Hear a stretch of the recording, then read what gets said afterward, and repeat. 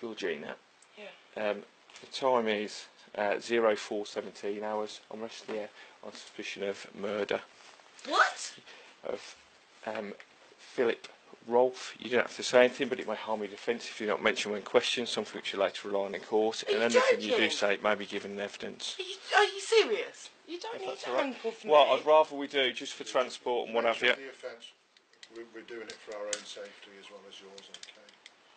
Just going to wait for a van Why to come am round. I being arrested? Obviously, they need to question you. They can't be on suspicion of what's happened tonight. What? Nothing's happened. Okay, and what you may or may not know. I can't ask you any questions, and to be fair, I don't know very much about Are you telling me that it. Phil's dead? Yes. Seriously? That's why. It's serious? Yes. This is Red Rum, stories about the true victims of crime.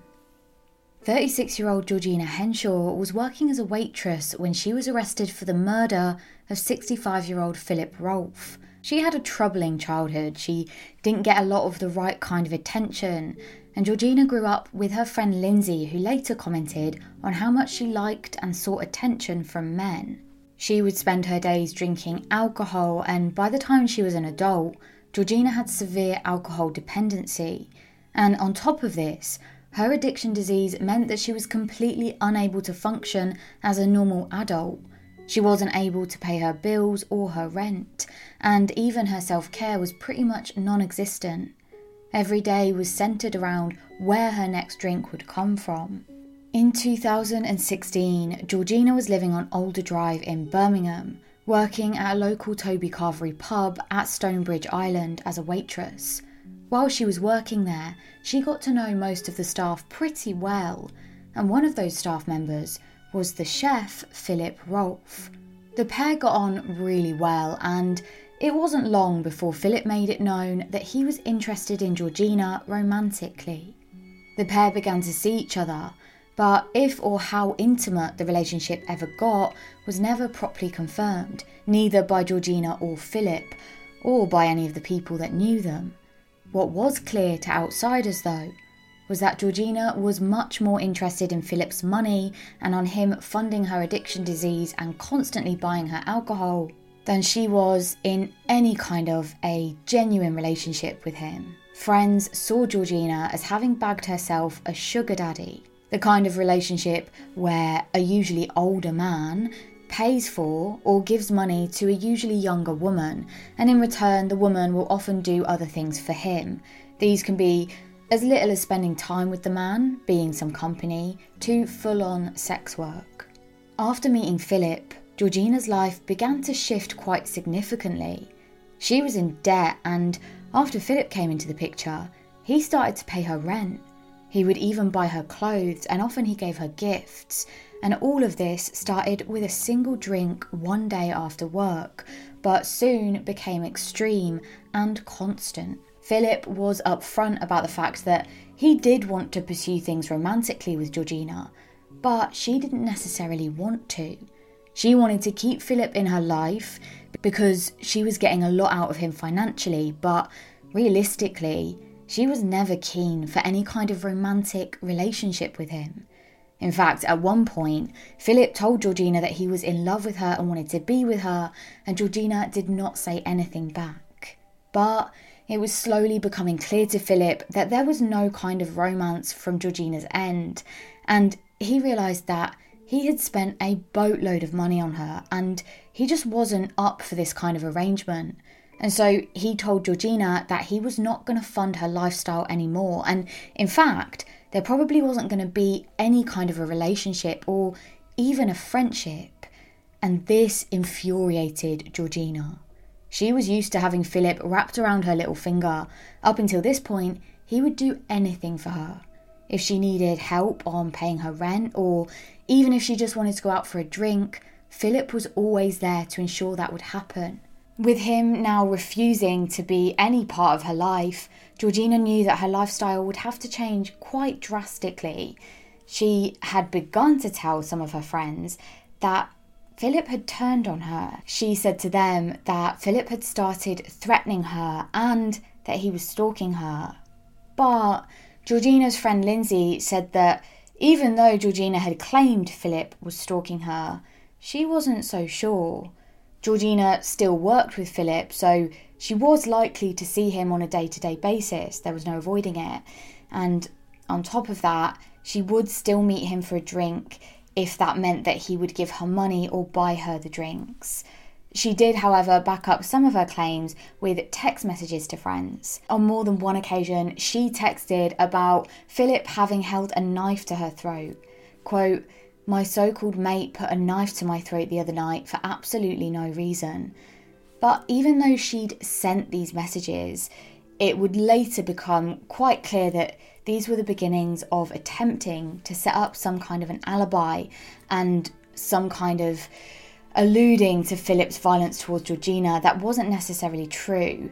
Now, I don't know this as a fact, but that's just what the investigation found. And as always in these cases, I'm reporting or trying to report the investigation as it happened with the details that are publicly available. What's quite interesting in this set of texts, though, is that immediately before that message was sent, as you can see, she said, "I'm set up to commit murder, to be honest." Georgina began to show aggressive tendencies towards Philip, and in fact, it wasn't just towards him. Georgina's childhood friend Lindsay spoke about how after Georgina had had a drink or two, she would become aggressive and violent. And one time, after a heavy night of drinking, Georgina had actually slashed an ex-boyfriend with a knife. And this wasn't abnormal behaviour. In fact, it wasn't abnormal for after a day of drinking. Georgina would wake up and she'd see a set of text messages that she'd sent that she didn't necessarily remember sending, but often they would be aggressive or threatening. One time she sent this text to a friend of hers: "Just went to the shop with my mum. I want to kill Phil.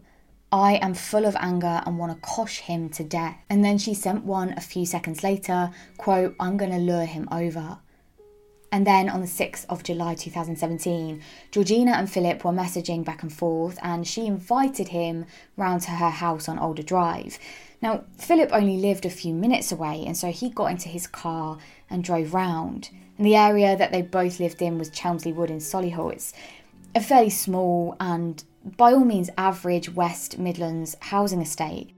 Now, we don't know exactly what happened over the following few moments because we only have Georgina's version of events. What we do know is Philip's next steps were that he had been in Georgina's house and he opened up the front door and he stumbled towards his car that was parked just outside. He then opened the car door, got inside, and once he was inside his car, he dialed a number. Now, there are two conflicting accounts of exactly who he called. Some sources say that he called 999. And other sources say that he called a friend and told them that he needed help and that he'd been stabbed.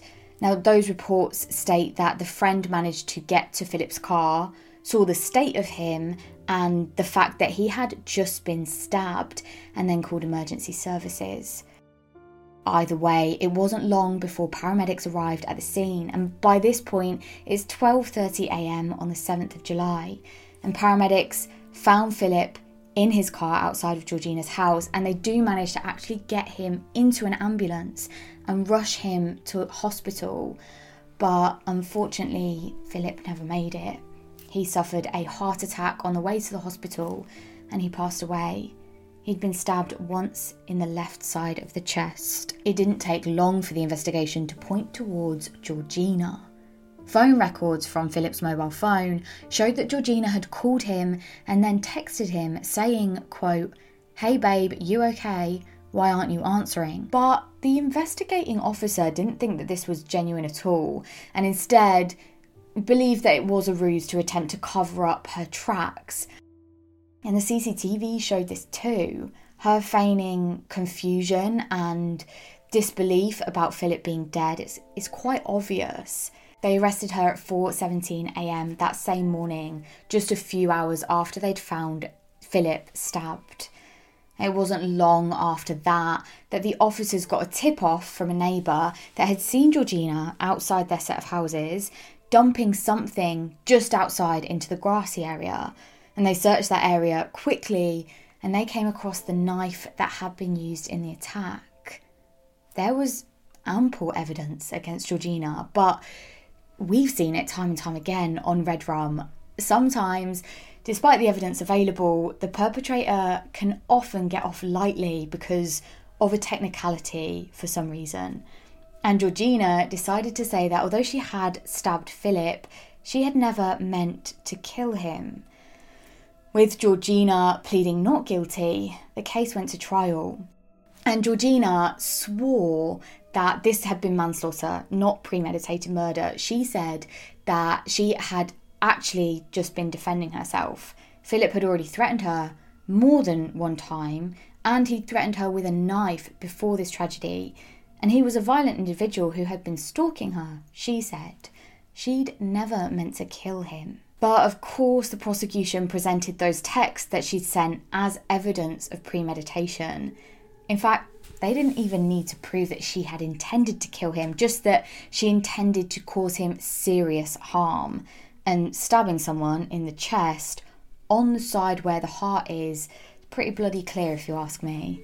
The prosecution stated, quote, "Messages between this defendant and Philip Rolfe, going back weeks and months, show that she was the one in control. She could be quite insistent when she wanted him to bring things to her." They also presented evidence of a phone call where Georgina had called a friend immediately following the stabbing, saying, quote, "I've stabbed him, what if I've killed him?" That, to me, is pretty clear evidence. Philip's family spoke out, quote, "On July 7th, 2017, our lives changed forever when our father, grandfather and brother was suddenly taken from us by the evil action of Georgina Henshaw. Our father did nothing more than to help her when she repaid him by stabbing him to death." And friends of his took to Facebook to explain what they were feeling after this had happened. One said, "Rest in peace, I hope she gets what she deserves.